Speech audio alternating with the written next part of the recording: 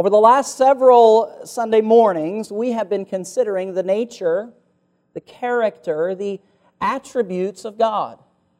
I've said previously, and I say again, it was A.W. Tozer who said, what comes into your mind when you think about God is the most important thing about you. And we have studied the fact that God does not change. I hope that that enters your mind when you think about God, that Jesus Christ, who is deity, He is God, is the same yesterday, today, forever. I trust that when you think of the character and the nature and the attributes of God, you think of the one that in whom is no variableness, neither shadow of turning. That you think of an all-powerful, all-knowing, everywhere God. A gracious God, a holy God. We have studied many of His attributes, and on this Lord's Day, we want to consider a loving God. When you think of God, again, the most important thing about you is what comes into your mind when you think of God. I hope in addition to these other things that we have studied, you will consider the attribute of a loving God.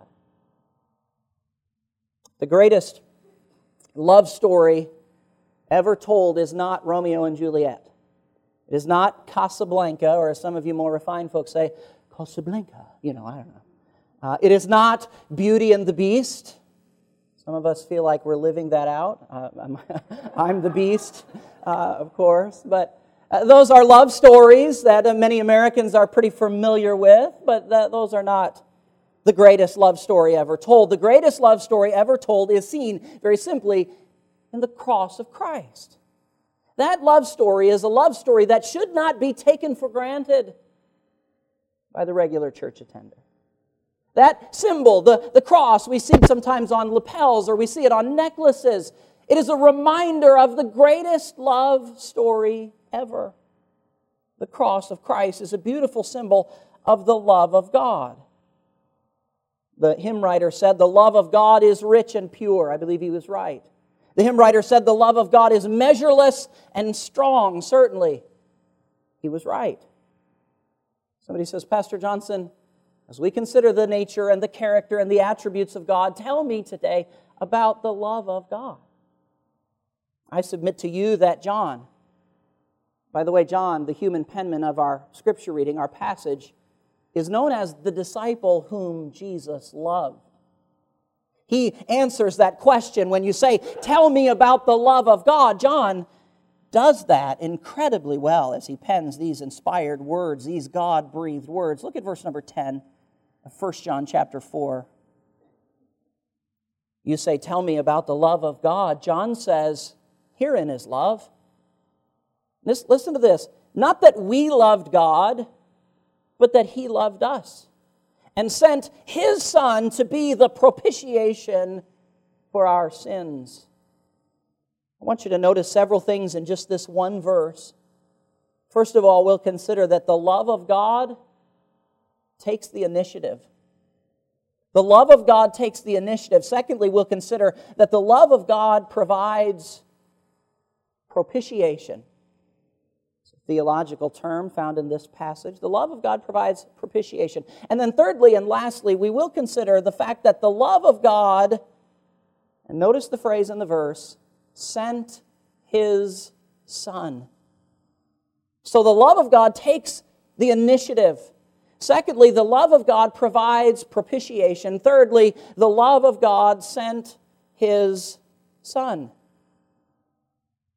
So first of all, this idea of the love of God taking the initiative. It is obvious in our verse number 10, as John pens inspired words. He says, herein is love, and listen to this, not that we loved God, but that He loved us. Notice in verse number 19, the Bible says of chapter 4, verse 19, we love Him because He first loved us. When you consider a loving God, consider that love took the initiative, if you will. That divine being, our supreme being, the God of this Bible, He loved you before you ever loved Him. Often when we think of love, we want to put it in human terms, and I'm going to give you a human illustration, and then throughout the message in several different ways, I'm going to debunk the idea of putting it in human terms. But I feel like I loved my wife before she ever loved me. I took the initiative, if you will, to pursue her.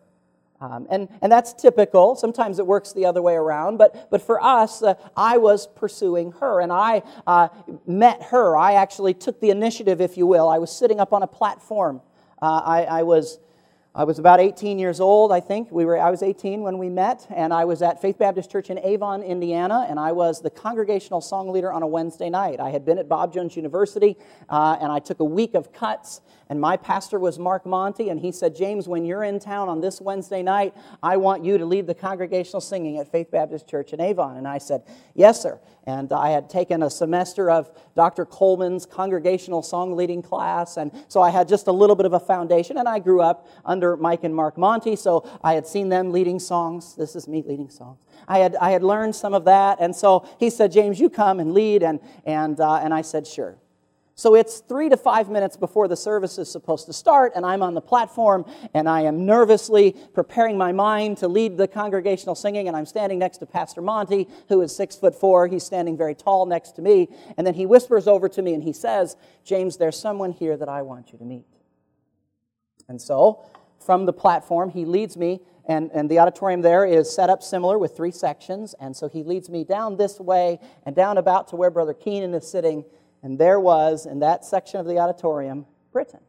I took the initiative, if you will, to walk off the platform, follow Pastor Monty. I walked all the way down. I extended my hand, and I said, I'm James Johnson. And she said, I'm Britton Johnson. I'm Britton Gwaltney.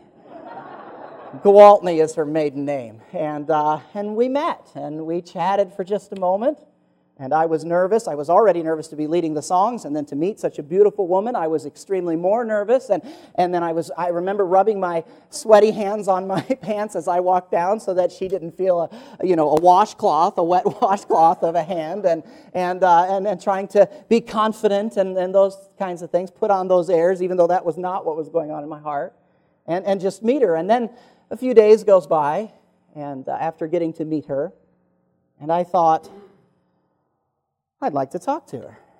So in the church directory, I'm thankful for church directories, there was a phone number listed for her parents there, and her name was listed below her parents, and so I thought, here's my opportunity to call her. And so, now I didn't have the confidence, though, to call her directly and just say, hey, how you doing, what's going on? Remember meeting me? I didn't have the confidence to do that. So I decided to put my sister up to calling her for me. And so I said to Cassandra, and Cassandra's 2 or 3 years younger than me, I said, now here's what you do. I'd like to talk to her, but I'm a little nervous, so would you call for me and make some small talk and just say a few nice things, because Cassandra had met her a time or two, and maybe rehearse some of the things that you guys had discussed, and just see how she is, and maybe talk about how you want to have a friendship with her, and then maybe bring me up and see what she thinks about me. And if there's a window of opportunity, maybe you could say, my brother he happens to be here and he would like to speak to you. And then maybe just, slyly hand me the phone. And so I really rehearsed all this with Cassandra. And so Cassandra was like, okay, okay, I'll do it. So we dialed the number, and it's ringing, and she's calling, and Britton answers. And Cassandra says, hi, this is Cassandra. My brother would like to speak to you. So I was on the spot, And here we are 18 years later, and I'm just saying I took the initiative. I asked her to hang out with me, and we built a relationship together, and eventually I kneeled down and proposed marriage to her. And while there's some of that story that can apply to this, please understand, God does take the initiative, but God is not a nervous teenage boy. God is not a young, fun teenage girl. We sometimes want to put love in our own human box. And please understand, the love of God, the agape, self-sacrificing, wonderful, amazing, supreme love of God is far greater than anything we have ever experienced. We often put it in our own cultural context, and while some of that in some ways can be appropriate and even theologically correct, please make sure that we don't bring the love of God, though, down to our own pedestal. our own level of finite understanding. Marvel at the fact that the love of God takes the initiative. He loved us before we ever loved Him. Not only that, but secondly, and I'll spend significant time on this second concept, the love of God, as revealed in our verse, provides propitiation. The love of God provides propitiation. Notice at the end of verse number 10, the Bible says, to be the propitiation for our sins. And a travesty in American Christianity is that so often when we hear sermons on the love of God, we hear nothing about the word sin. Inside the word propitiation, this theological term is also the idea, there's a positive side of propitiation and a negative side, if you will, of propitiation. The negative side has to do with the wrath of God. The negative side has to do with sins. So often when the TV preacher that wants to be accepted by the masses, or the seeker-sensitive pastor that again wants to just garner to himself a crowd and a following, so often these people will not touch on the negative side of propitiation, the wrath of God, the sins of the world. They will avoid the negative topic. And yet, when John pens inspired words and he describes love, he mentions sin and propitiation. The propitiation of our sins. The word propitiation is this idea. It is to appease God. It is the idea of setting aside the wrath of God. When you consider this aspect of propitiation, the wrath of God, it truly will lead us to a biblical understanding and appreciation for the love of God. Appeasing the wrath of God, setting aside the wrath of God. And the wrath of God is the idea of God's holy anger against sin. Again, the propitiation for our sin. God's holy, righteous, justified anger against sin. Would you think for just a moment about your sinful propensity? Would you stop comparing yourselves among yourselves and justifying your own sinful tendencies? And would you consider for the next few moments the wrath of God? Because before we can understand the love of God, we have to consider the wrath of God. We'll never appreciate the love of God until we understand His wrath. Until we have an understanding of God's displeasure with our sin, there is no real reason for us to rejoice in His love. The truth is, there'll be no rejoicing, no real rejoicing. No real wonder or adoration, no awe, no bowing down, no worship over God's love until we understand His wrath against sin. It is only then when God's love is appreciated. The love of God provides propitiation, and the negative aspect of the propitiation is the wrath of God. Again, implied in the definition of the term, the definition is appeasing the wrath of God. In order for us to appease the wrath of God, we must consider Christ. You ever see somebody holding up a sign that says, "Christ is the answer"? It's a great sign. We might drive by and see them holding that sign and say amen, maybe out loud in our automobile or in our heart. The only problem with just holding up a sign that says Christ is the answer is that so many people don't know the question. Christ is the answer, yes, but to what question? So many people view Christianity as a religion that is keenly interested in social reform.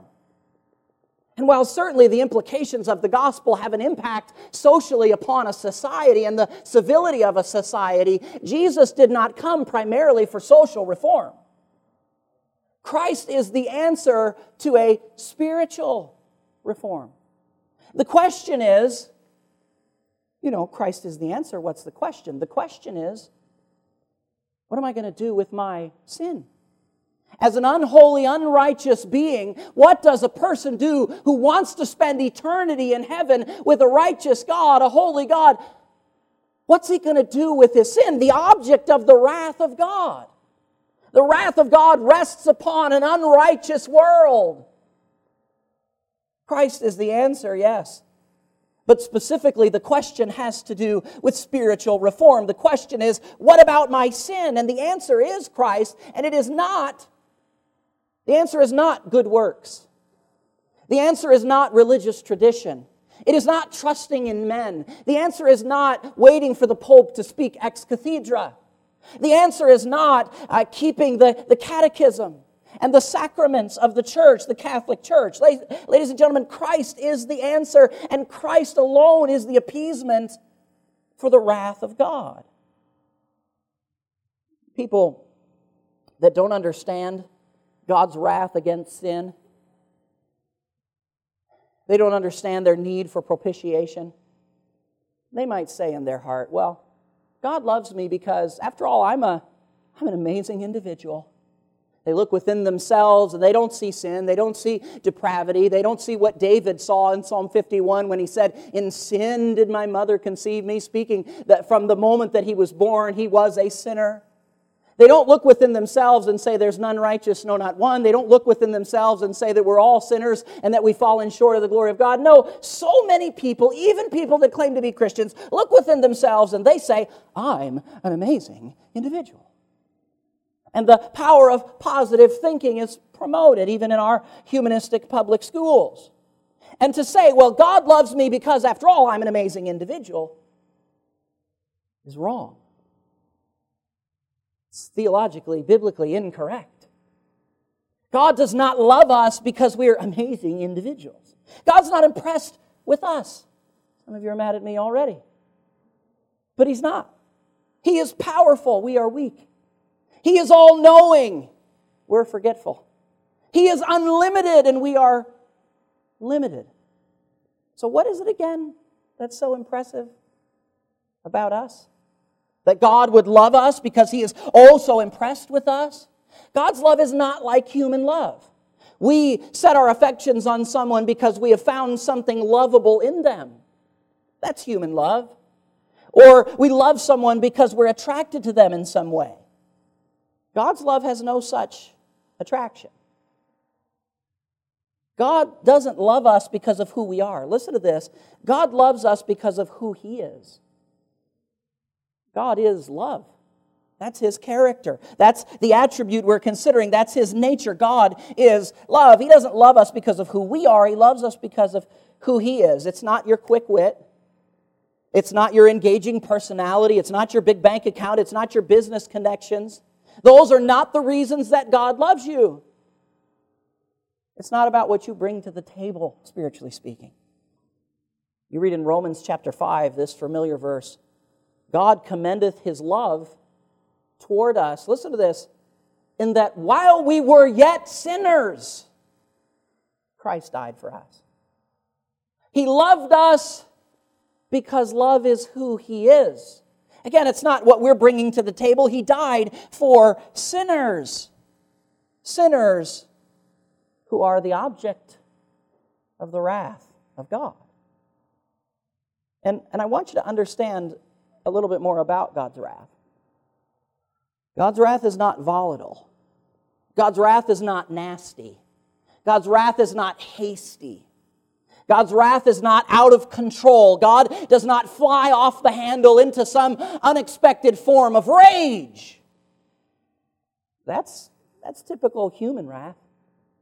Human anger rises and falls in response to the things that people around them are doing. You said this, and I'm mad about it. You looked at me that way, and I can't believe it, and now I'm going to have my vengeance upon you. Again, we try to put God in our human context. God's wrath is not volatile. It's not hasty. It's not out of control. God doesn't have mood swings. One theologian said it this way. He said, God's wrath is the inevitability of His holiness.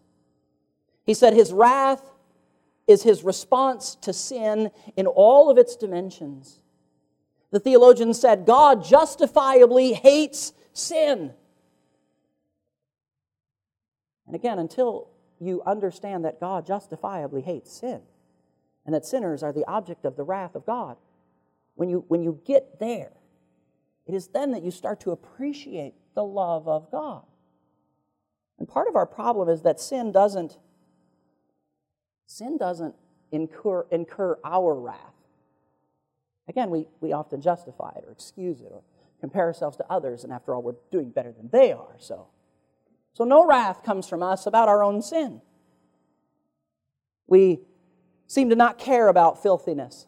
We seem to not care about wicked thoughts. Our society is watering down the concept of sin more and more and more. It doesn't seem to bother us that our society is so full of hatred and abuse and slander and rebellion and gossip, and that so many of our own hearts are full of these wicked, sinful things.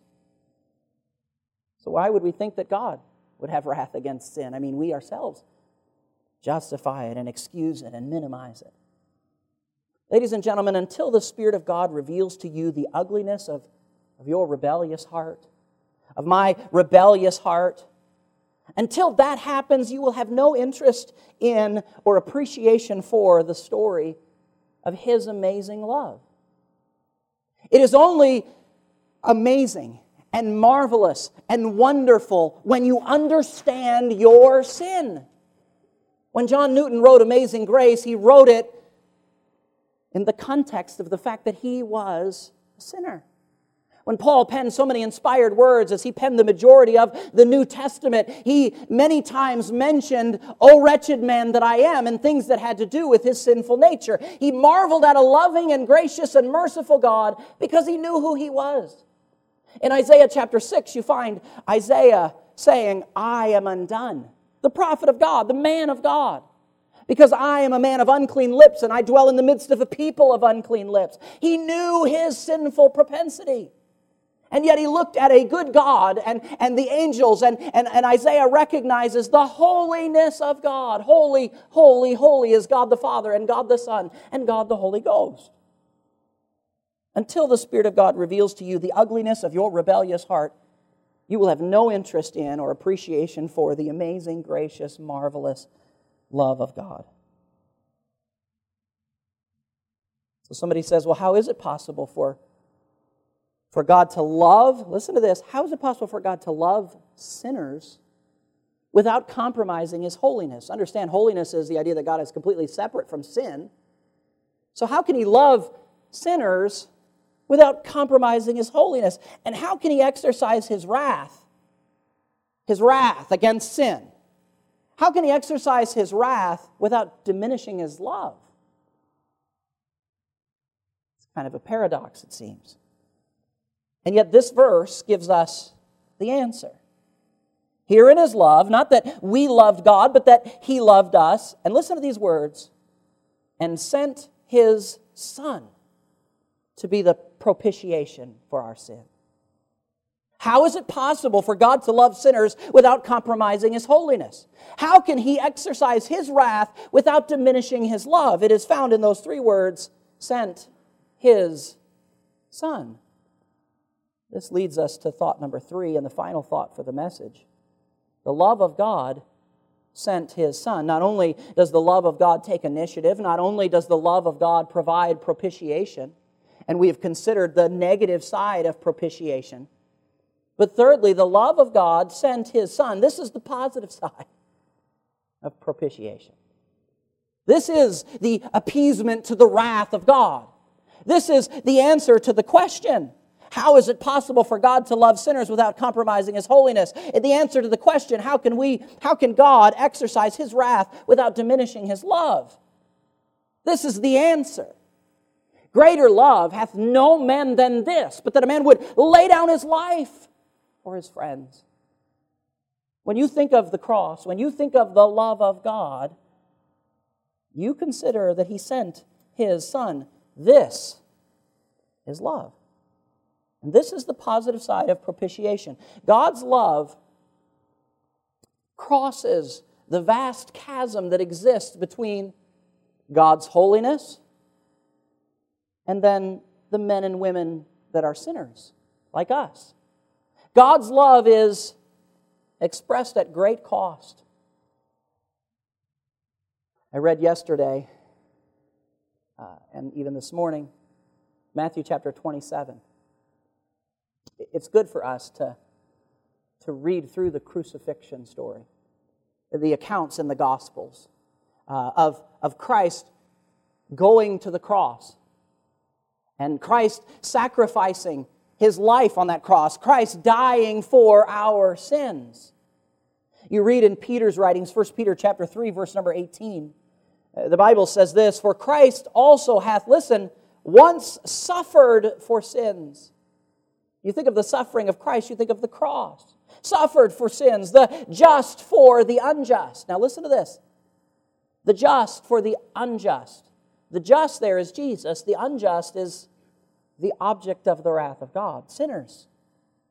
He suffered on that cross, the just for the unjust, that He might bring us to God. I'm telling you that God's love is reconciliation. Reconciliation. 2 Corinthians chapter 5, verse number 21, the Bible says this. By the way, I love this verse. This verse speaks of the love of God. 2 Corinthians 5:21, the Bible says this. We're talking about God's love and reconciliation. "For He hath made Him," referring to Christ. The first He is God. "For He hath made Him," referring to Christ, "to be sin for us, who knew no sin, that we might be made the righteousness of God in Him." Can I tell you that many people have died on crosses in human history? The reason that the symbol of the cross is so precious to Christians, the reason that it speaks volumes concerning the love of God, is because Christ died on that cross and He was one who knew no sin.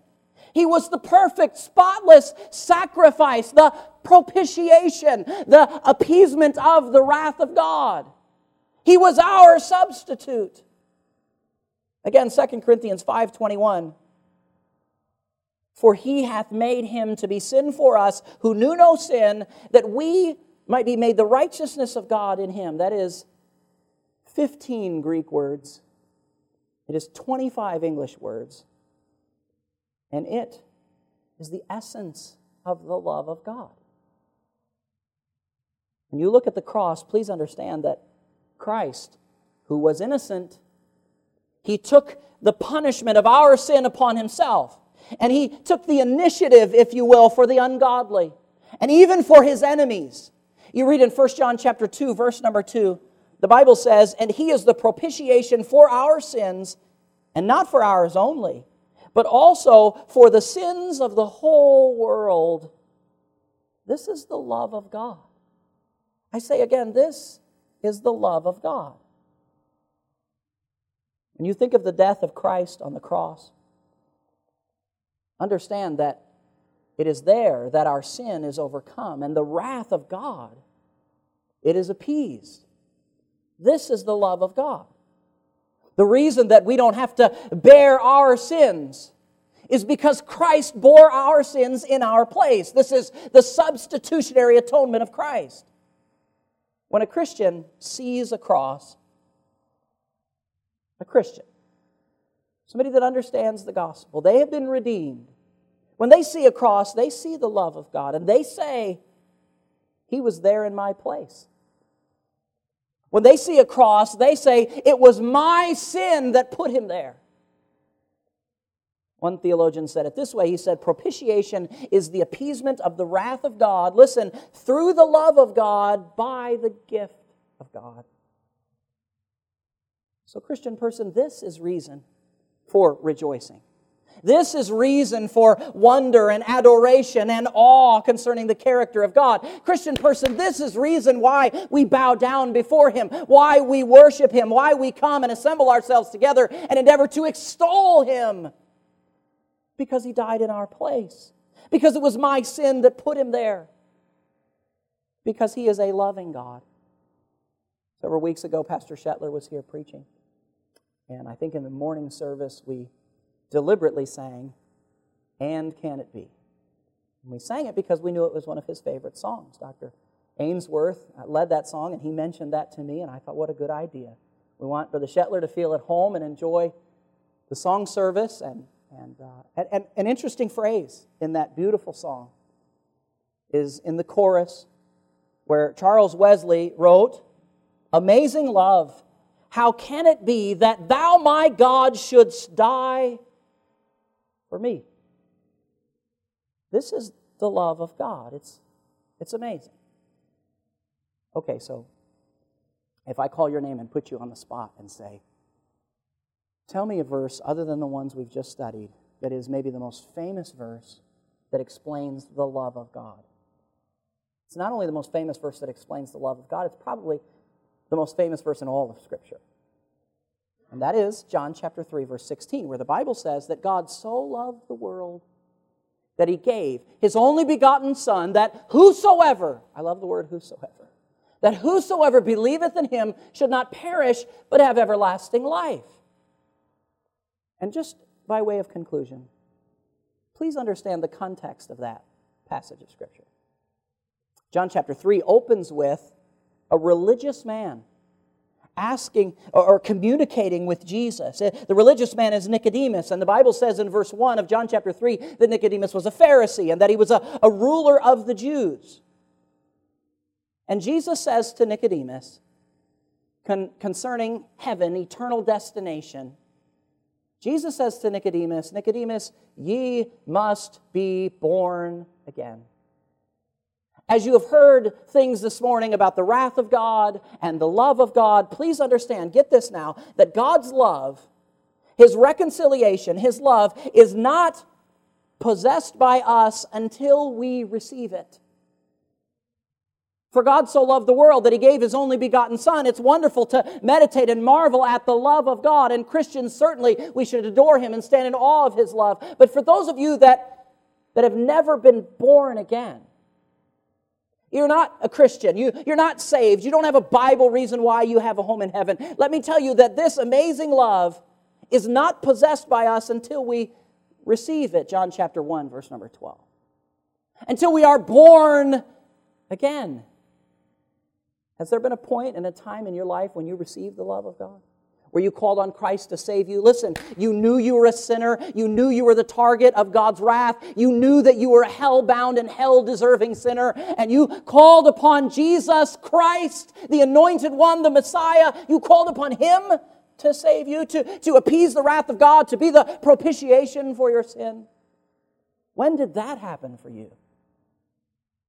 For me, it was 1988.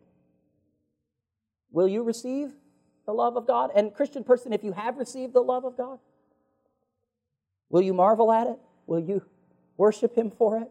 Will you praise Him and thank Him that He took the initiative, that He loved you with an everlasting love? Would you bow with me, please, for prayer?